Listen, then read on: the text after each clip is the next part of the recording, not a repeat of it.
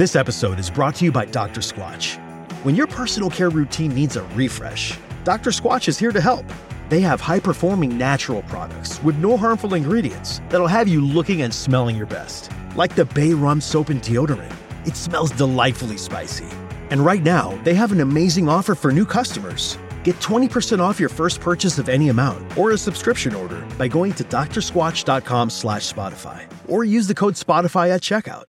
It feels like we're all being told to go on this diet, take that supplement. Ozempic will give you depression, but you know what'll cure that? Weed. Or you could try to balance your hormones. At Science Versus, we're like, what the is going on?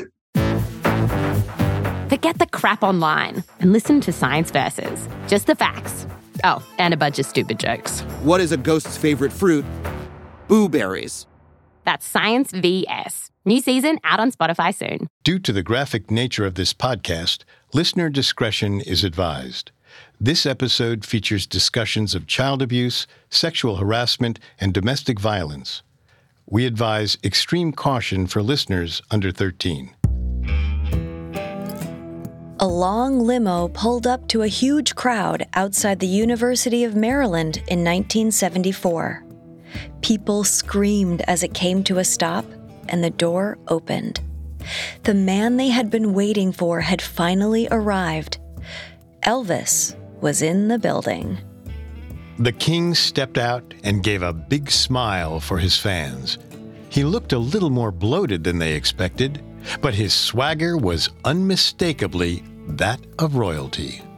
Elvis started to walk toward the crowd, but as he stepped onto the curb, he suddenly fell. Behind his jewel-encrusted sunglasses, his eyes glazed over. As members of his entourage rushed to help him up, he pushed them away. He was fine. It was nothing. He yelled something, but his words were so slurred, no one could understand.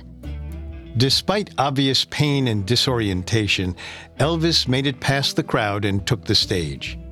He looked out at the fans waiting with bated breath. Elvis could feel the weight of their anticipation, just like any other night. He opened his mouth, but nothing intelligible came out. He couldn't speak. He could barely keep himself standing. The last thing he remembered was turning to look at his band. Half of them had tears in their eyes as they watched him struggling. Then, everything went black.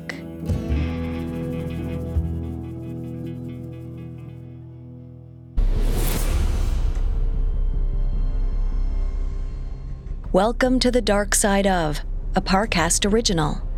A show where we will delve into the seedy underbelly of pop culture icons and historical events. We aim to expose the ugly truth behind the cultural moments and public figures we hold most dear, proving that there is always more to the story than meets the eye. I'm your host, Richard. And I'm Kate. This is our 5th episode exploring the dark side of the music industry. The business has, especially in the last century, been synonymous with some of the most sordid aspects of our society. From rampant drug use to the exploitative creation of pop stars to brutal violence and murder, the industry can be a volatile and dangerous environment. You can find episodes of The Dark Side of and all other Parcast originals for free on Spotify or wherever you listen to podcasts. To stream The Dark Side of for free on Spotify, just open the app, tap Browse, and type The Dark Side of in the search bar. At Parcast, we're grateful for you, our listeners. You allow us to do what we love. Let us know how we're doing. Reach out on Facebook and Instagram at Parcast and Twitter at Parcast Network. And if you enjoyed today's episode, the best way to help us is to leave a 5-star review wherever you're listening. It really does help.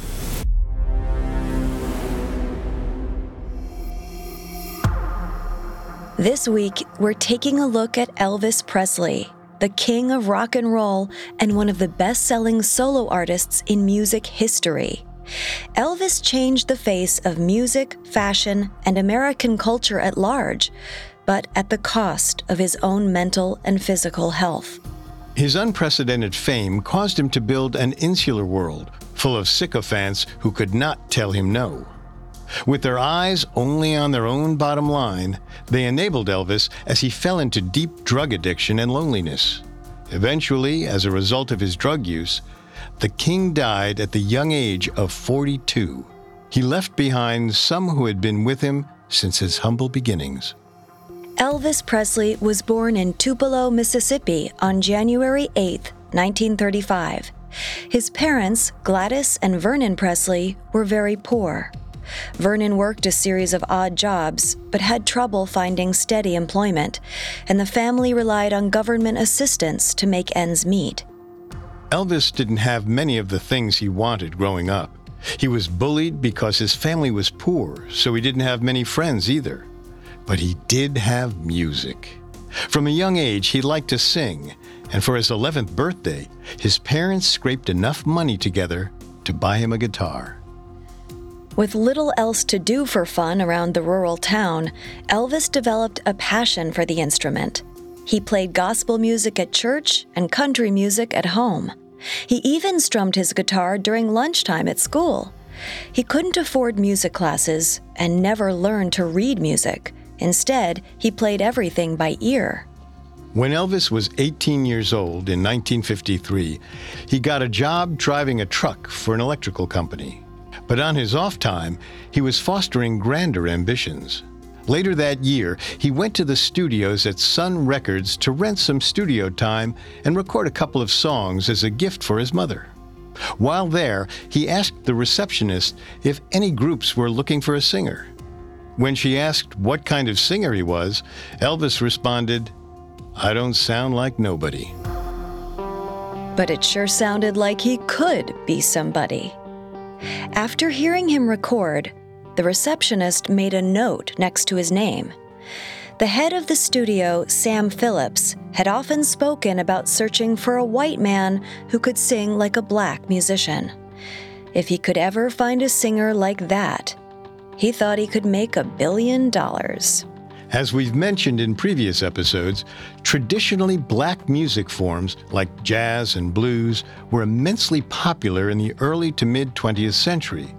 But black musicians themselves were heavily discriminated against, especially in the South. Concert venues were segregated. Some radio stations refused to play music by black musicians. Only a handful of performers were able to transcend the assumption that black music was for black listeners only. Sam Phillips wasn't exactly interested in fighting discrimination on the airwaves. What he wanted was a way around the rules, a white performer who could capitalize on those musical trends and also attract mainstream white audiences. When Phillips heard Elvis Presley's demo, he saw dollar signs. The year after his first demo, Phillips called the 19-year-old Elvis back to the studio in 1954. After having him sing again for hours, Phillips finally heard something he liked when Elvis performed the blues hit "That's All Right" by Arthur Crudup. Phillips sent the recording to a popular Memphis radio show, and it became a local hit. Many listeners initially assumed Elvis was black, but the DJ interviewed Elvis on air to dispel the misconception. After the local success of "That's All Right," Elvis began touring around the South under the direction of his new manager, Bob Neal. By the beginning of 1955, he had become a regional star. He was noticed by music promoter Colonel Tom Parker, who booked him on country singer Hank Snow's tour that February. Tom Parker would come to play a huge role in Elvis's success, but he was not all he appeared to be. Though the Colonel claimed to be from West Virginia, he was actually born in the Netherlands in 1909 under the name Andreas Cornelis van Kuik. He jumped ship and immigrated to America sometime around 1929 at the age of 20. After briefly serving in the Army and working in a carnival, Parker found his true calling in music promotion. Elvis's manager, Bob Neal, considered him the best promoter in the business and a marketing genius. After the stint with Hank Snow, The Colonel soon booked Elvis on a string of high-profile tours. He was soon promoted to be the up-and-coming star's special advisor. The tours netted Elvis more hype, as did his growing confidence as a performer. He had always been a bit uncomfortable singing on stage. At first, his legs twitched and his hips swayed in an unconscious, nervous tic. After noticing the tic and the reaction it got from the women in the audience, he refined his twitches into more choreographed dance moves. His swaying hips gained him the screams of swooning fans and the ire of conservative men. Just 2 years after his debut, Elvis was already an incredibly polarizing figure, generating either obsession or genuine hatred. There were efforts from more traditional groups to paint him as a purveyor of the devil's music, leading teenage girls into sexual temptation. According to his manager, Bob Neal, the hatred was so powerful that they sometimes had to hire a police guard. Jealous teenage boys whose girlfriends were Elvis fans would try and jump him after concerts. But despite the backlash, the record executives and venue owners were happy to let Elvis take the heat, as long as he kept selling out concerts. With the constant threats and insults, Elvis came to trust only a select few people in the business, and his managers gladly kept him isolated from the others in order to avoid sharing their seat on the gravy train. The more his star rose, the more Elvis began to rely on Colonel Parker. The Colonel made sure Elvis never wanted for anything. By March of 1956, Parker even replaced Bob Neal as his manager. The Colonel now had complete control over music's biggest rising star. He booked Elvis tight that year and engineered a 7-year contract with Paramount Pictures. Elvis was excited to try his hand at acting, and he was having the time of his life singing to hundreds of rabid fans every night. His rapid success even silenced some of his critics. In early 1956, Ed Sullivan said that Elvis's performances were too risque for a family audience. But just a few months later, after an Elvis performance boosted the ratings of his rival Steve Allen, Sullivan apparently had a change of heart. He booked Elvis on his show, Morals Be Damned. The ploy worked. The night Elvis appeared on The Ed Sullivan Show, the episode was watched by a record 80% of TV viewers. Compared to Elvis, almost every other artist in America was small potatoes. By the end of 1956, his singles accounted for a full 50% of RCA's song sales. But his greatest asset, his youth, was about to become a liability. In January 1957, he turned 22 and received a military draft notice. His service would take him away from performing for at least 2 years. Most in the industry figured this would be the end of his career. But the Colonel had other plans. He believed that if Elvis took his 2 years off, served as a regular soldier, and turned down any special treatment, he would win over many of his critics and return to civilian life even more famous than before. The move was risky. Many thought rock and roll was a passing fad, and by the time Elvis came back, his day in the sun would be over. But the Colonel promised Elvis he could keep his fans happy by amassing a stockpile of new material and releasing it gradually during his deployment. Elvis eventually agreed. In March of 1958, he was sent to Fort Hood, Texas for training. The next 2 years would make or break his young career. Up next, Elvis reports for duty. Now back to the story. Love me tender, love me sweet, never let me go. In 1958, 22-year-old Elvis Presley put his music career on hold after being drafted into the Army. Military life was difficult for Elvis. He genuinely did want to be seen as a regular soldier, but he was the most famous musician in the world. Many of his comrades couldn't help being starstruck. Meanwhile, He had to fight off the constant worries that his career as a musician was already over. Unfortunately, Elvis would soon add one more crushing grief to the list of problems weighing on his mind. In August of 1958, Elvis received word that his mother Gladys was dying. He applied for leave from the Army, and he was right by her bedside when she passed on August 14th. She was only 46 years old.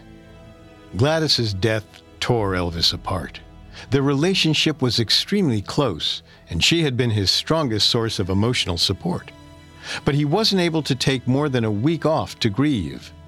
He returned to training and was deployed to West Germany in September.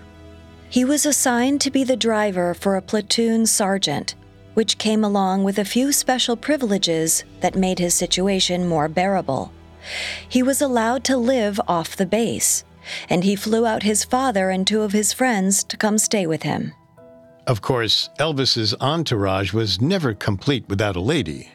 After dating a German woman, Elizabeth Stefaniak, for a week, he offered her a job as his secretary. She agreed and moved into the house with the others. Elizabeth was about to learn that behind closed doors, Elvis was subject to mood swings and flights of spitefulness. Once, when the couple was out shopping, he told her he was looking for a small trash can for his bedroom. When she pointed out that he already had a trash can, he suddenly became irate.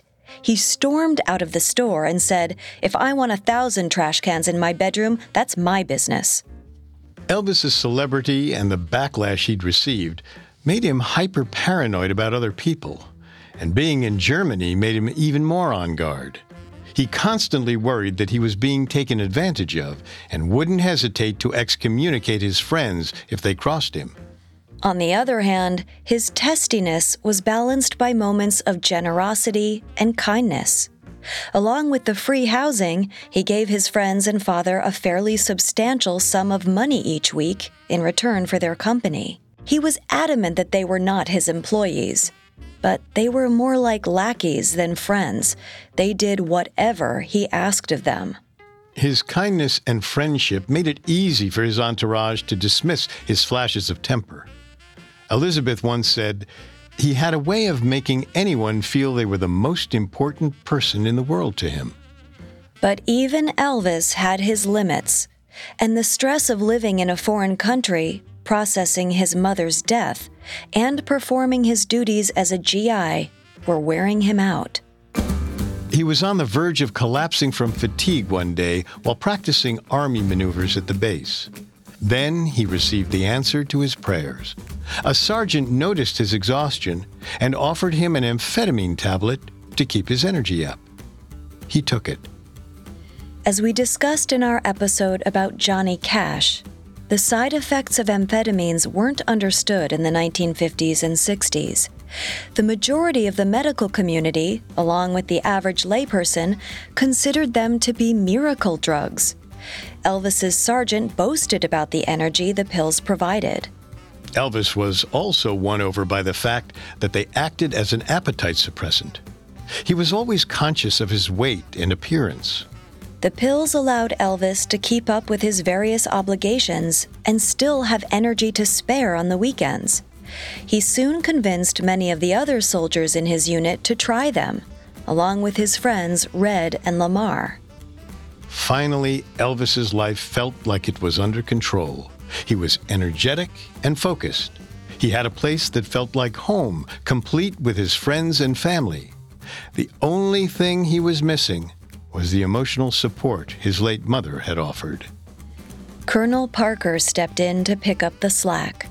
He wrote to Elvis almost daily, keeping him up to date on business dealings, but also providing much-needed moral support. To demonstrate his confidence in the young singer, the colonel didn't take on a single other client while Elvis was abroad. He gave his star performer his undivided focus. The colonel was the only person who could do no wrong in Elvis's eyes. He started butting heads more often with his friends who felt that he was acting too arrogant.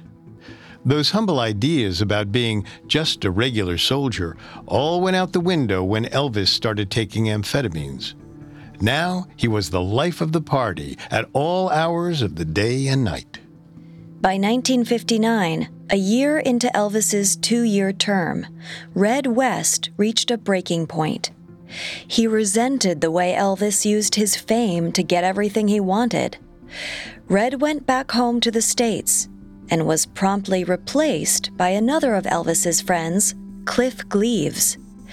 It seemed there was an endlessly revolving door of companions who would keep him company for the right price.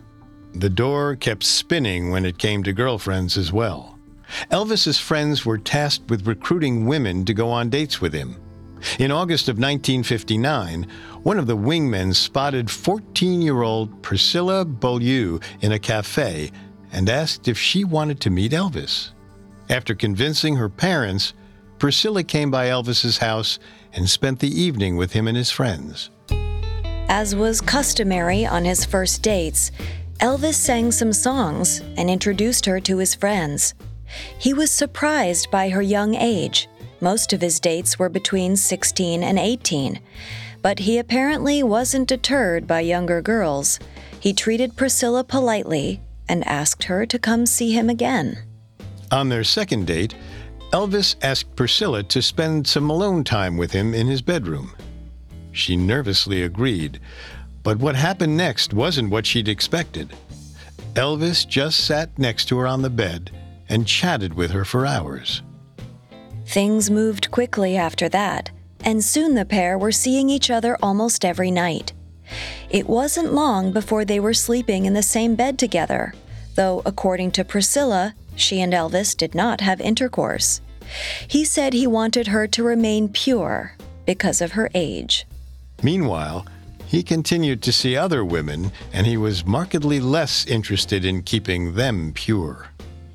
Elvis's time with Priscilla was intense, but short-lived. His deployment in Germany ended in 1960, and he left the now 15-year-old Priscilla behind while he embarked on a comeback tour in the United States. On March 2, 1960, Elvis returned to America and was met by thousands of screaming fans at the airport. He dutifully followed the colonel's instructions, bouncing from one interview and performance to another. It all went exactly as planned. Elvis was more popular than ever, and the strategy of releasing songs slowly over the course of his deployment had left fans hungry for more. For the next several years, Elvis capitalized on his star power by appearing in a number of films. None were very serious, but most of them performed well at the box office. To keep up with his demanding schedule, Elvis kept taking amphetamines by the boatload. The pills made him irritable, and his temper got shorter. Once, Elvis was playing pool with his friend Sonny, and a woman who was at the house with them asked Sonny if he could move his car because it was blocking her in. Elvis yelled at her to ask someone else to move it since they were in the middle of a game. When the girl replied that he was an SOB, Elvis threw his pool stick at her. His friends still dismissed his temper as a side effect of stress. They were all feeling it, and the responsibilities were nothing compared to the King's. They overlooked the fact that most of them were taking massive doses of amphetamines, which was likely what caused their tempers to flare. The more Elvis's misconduct was tolerated, the more extreme it became. Though he remained largely civil on film sets and at interviews, he made fewer and fewer concessions to the few friends in his increasingly hermetic personal life. For example, after dating a woman named Nancy Sharp for a few weeks, she arrived at his home wearing pants. Without giving an explanation, he curtly greeted her when she sat down next to him and then proceeded to completely ignore her. For the next few hours, she sat in uncomfortable silence, wondering what was wrong. At the end of the night, Elvis kissed her goodbye and finally explained, "Don't wear pants again." From then on, Nancy only wore her nicest dresses when they met. She knew that if she didn't bow to Elvis's demands, there were literally thousands of women willing to take her place. Elvis and his companions actually competed to see how many women they could induce into the house. It spawned the worst kind of childish, predatory atmosphere imaginable. Elvis had a secret two-way mirror installed in the pool house where the women changed into their bathing suits. When women didn't do exactly what he wanted, he threw tantrums. Even with his platonic friends, he expected complete loyalty and subservience. He had bodyguards around him constantly. He paid his friends to stay around, so he expected them to entertain him at all times. Elvis's expectations did not mellow with age or seniority. At a party in 1961, the 26-year-old cornered two of his companions, Gene Smith and Sonny West. The two were whispering about which women at the party they were interested in. But Elvis thought they were gossiping about him. He threatened to break a bottle over their heads if they didn't tell him what they were talking about. Sonny called his bluff. He didn't believe Elvis would hit him. In response, Elvis told Sonny he was fired and punched him in the face. With tears pouring from his eyes, Sonny left. This kind of treatment toward his so-called friends discouraged them from questioning him or acting in his best interest. Instead, they devoted their energy to creating an atmosphere of a non-stop party. This only led Elvis deeper down a rabbit hole of addiction from which he would never escape. Up next, Elvis yields to pressure on all sides. Now back to the story. Everybody in old cell block was dancing to the jailhouse rock. During the early 60s, the long nights and drug abuse were starting to leave Elvis Presley empty. Now in his mid-20s, he had accepted his role as the face and voice of generic Hollywood fluff. His manager, the Colonel, discouraged him from recording anything except movie soundtracks, which were dull but highly profitable. Elvis didn't particularly like this kind of work, but he couldn't deny it made money, and it seemed to satisfy his fans. He instead looked for fulfillment in other places. He had been writing letters to his one-time girlfriend Priscilla since he left Germany in 1960. In 1962, he decided the time was right to see her again. After extensive negotiation with her parents, the now 17-year-old Priscilla flew out to the States a couple of times that year. Elvis was enamored with her, and she was still head over heels for him, too. She was willing to do whatever it took to win his heart. That included taking amphetamines and sleeping pills to keep up with Elvis and his entourage. One day, she was feeling anxious, so Elvis gave her 2 red pills to relax. She slept for 2 straight days. The entire time she was unconscious, Elvis claimed he was worried that she was going to die, but he didn't take her to the hospital. After Priscilla's second visit, Elvis declared that he couldn't live without her. After long arguments, her parents agreed to let her move in with Elvis and finish her senior year of high school in America. They had little choice at that point. Priscilla was determined to go, so they could either get on board or lose their daughter for good. But Priscilla's new life in Memphis was not everything she had hoped. Elvis was gone most of the time shooting movies. She stayed with Elvis's father, essentially living in limbo until her man returned. When he was home, things improved. He took her out, bought her anything she wanted, and allowed her to do whatever she felt like. The two slept in the same bed every night, but they still didn't have sex. Elvis claimed that it wasn't the right time, and he wanted it to be perfect. He also wanted her to be perfect. He recognized that she had sacrificed her entire life in Germany for him. She hadn't dated anyone else for years, while he had been gallivanting with whoever he wanted. Priscilla was obviously willing to do whatever it took to be his one and only. so he wanted to shape her into his ideal of what a woman should be. He took her shopping for nice clothes. He gave her directions on improving her appearance and had a dentist put porcelain over her teeth.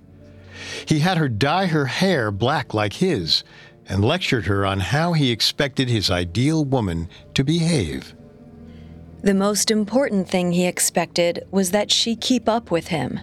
She didn't want to take the pills he gave her, but she hardly had an option to say no. Elvis had always surrounded himself with only yes men. He saw any kind of rejection or criticism as disloyalty. So he told Priscilla that turning down the pills meant turning down his lifestyle, and he wouldn't slow down for anyone. Priscilla did her best to be everything that Elvis wanted her to be. But it was difficult for a young woman to navigate the insular world Elvis had created for himself. Priscilla was surrounded mostly by older men who weren't quite sure how to take to her. Elvis got very jealous when any one of them talked to her for too long, so they mostly just ignored her. Many of Elvis's entourage had known each other for years. There were undercurrents of interpersonal drama and unwritten rules that Priscilla had to learn.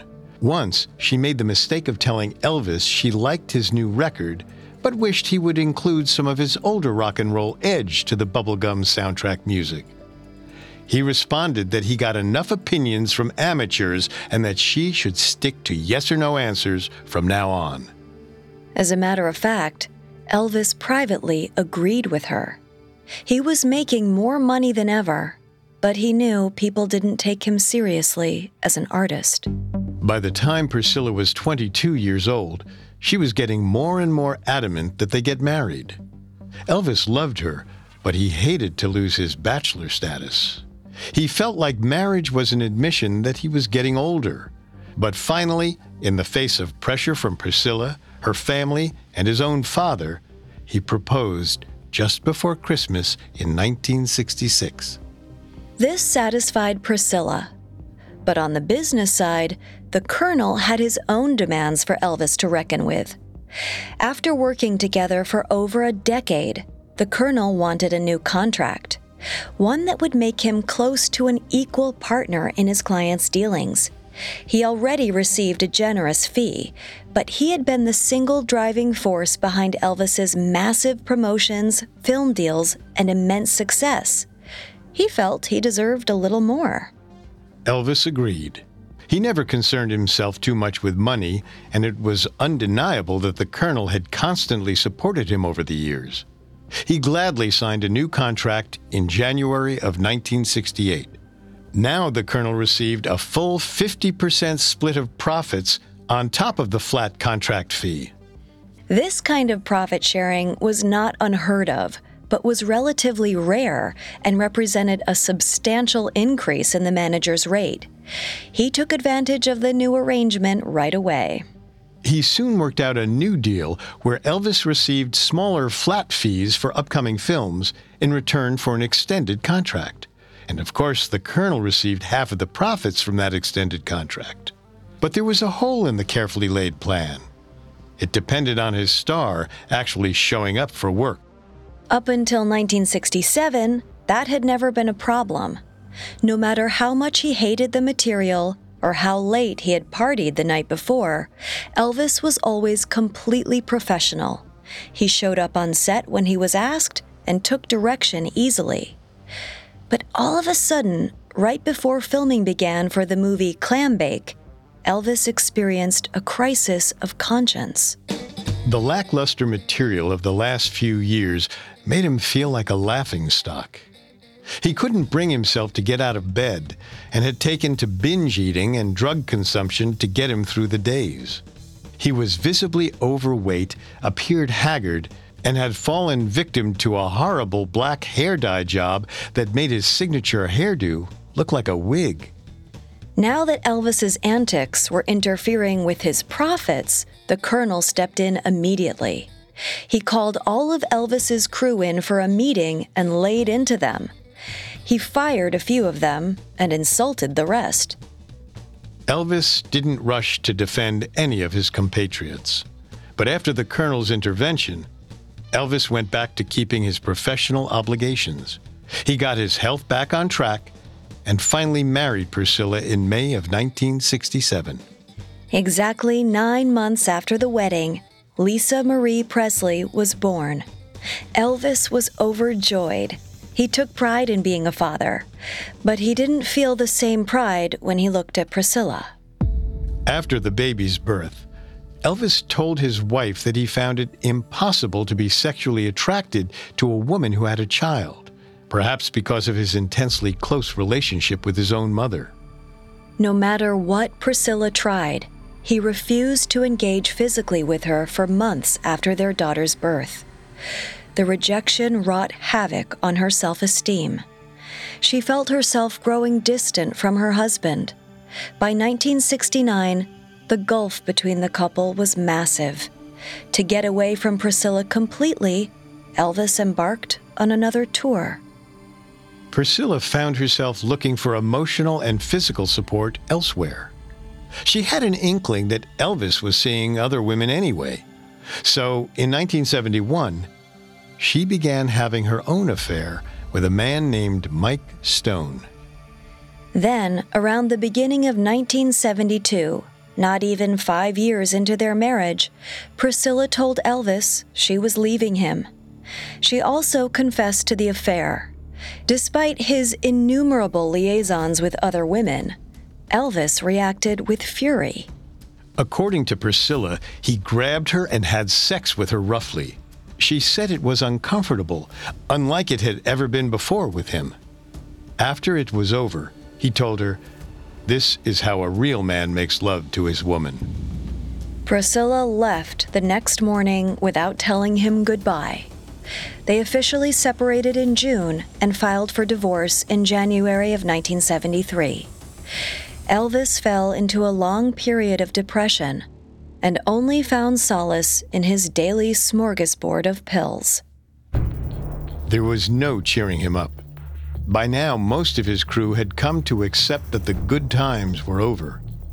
His depression left him completely apathetic. He binge ate, and his weight increased. He skipped most studio sessions, and when he did show up, it seemed no song could get him excited.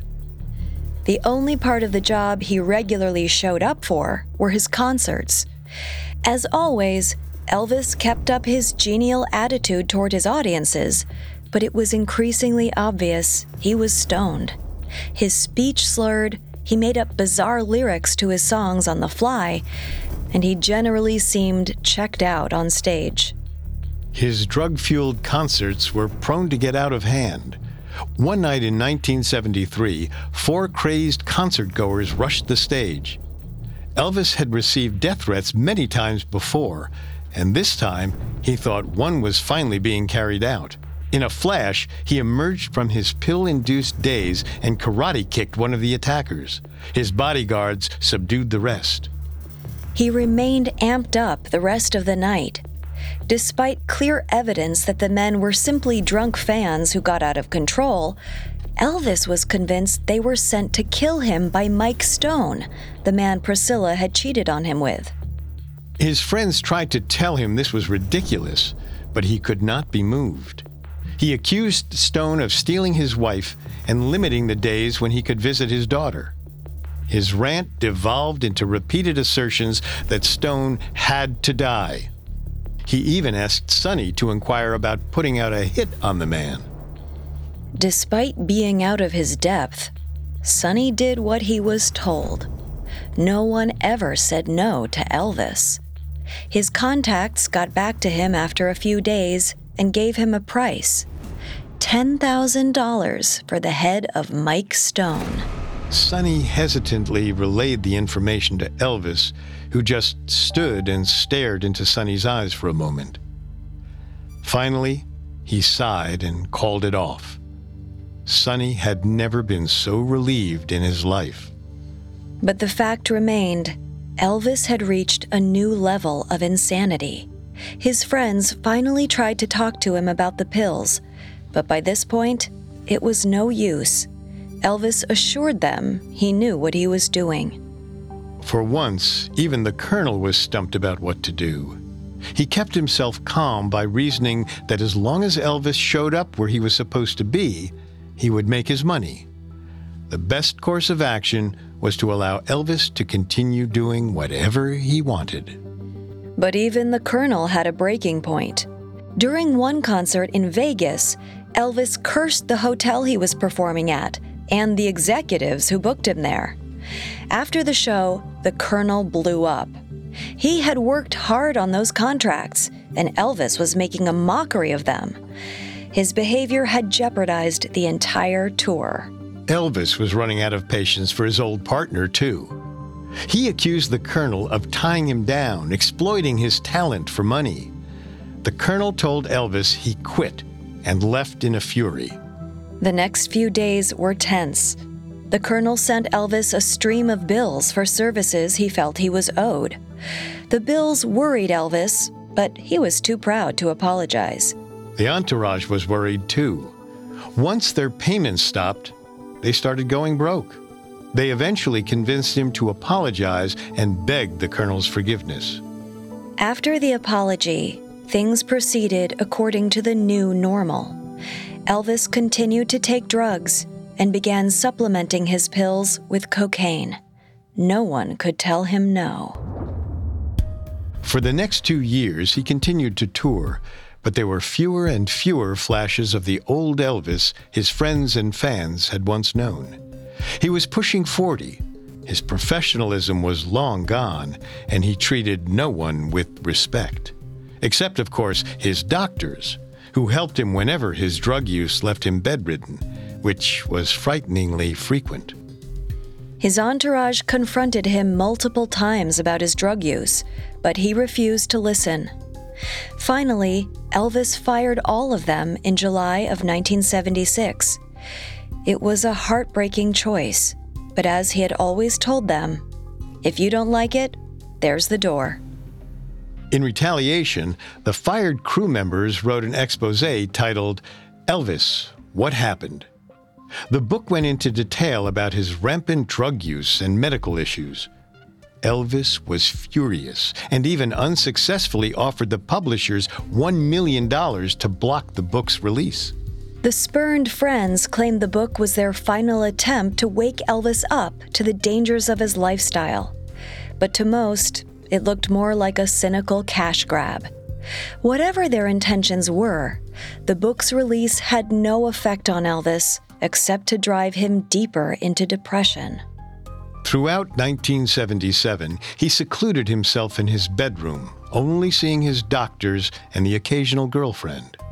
Despite his deteriorating health issues and addictions, he still held out hope he could make yet another return to public life and planned another tour.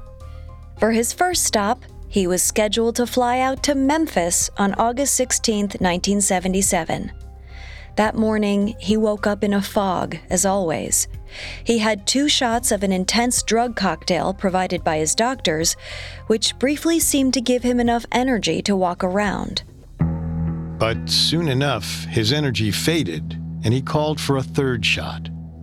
Afterward, he told his girlfriend, Ginger Alden, that he was going into the bathroom to read. After some time, when he didn't return, Ginger knocked on the door to check on him. He didn't respond. Ginger slowly went inside. She found Elvis lying on the floor in a puddle of his own vomit. A doctor was called, but it was too late. Elvis was gone. He died on the toilet with 14 different drugs in his system, a clogged colon, and an overtaxed heart. He was only 42 years old.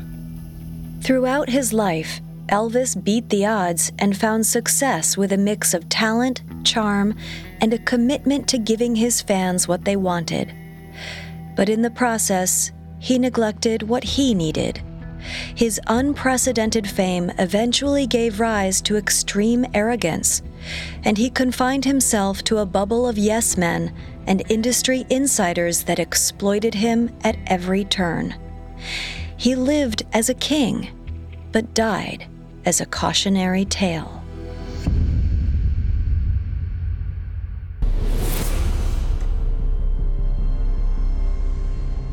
Thanks for listening to The Dark Side of. Next week, we'll be back to explore the dark side of K-pop. You can find all episodes of The Dark Side of and all other Parcast originals for free on Spotify. Not only does Spotify already have all your favorite music, but now Spotify is making it easy for you to enjoy all of your favorite Parcast originals, like The Dark Side of, for free from your phone, desktop, or smart speaker. To stream The Dark Side of on Spotify, just open the app, tap Browse, and type The Dark Side of in the search bar. And don't forget to follow us on Facebook and Instagram at Parcast and Twitter at Parcast Network. We'll see you next time. The Dark Side of was created by Max Cutler, is a production of Cutler Media, and is part of the Parcast Network. It is produced by Max and Ron Cutler, sound design by Russell Nash, with production assistance by Ron Shapiro, Paul Liebeskind, Maggie Admire, and Carly Madden. This episode was written by Terrell Wells and stars Kate Leonard and Richard Rossner.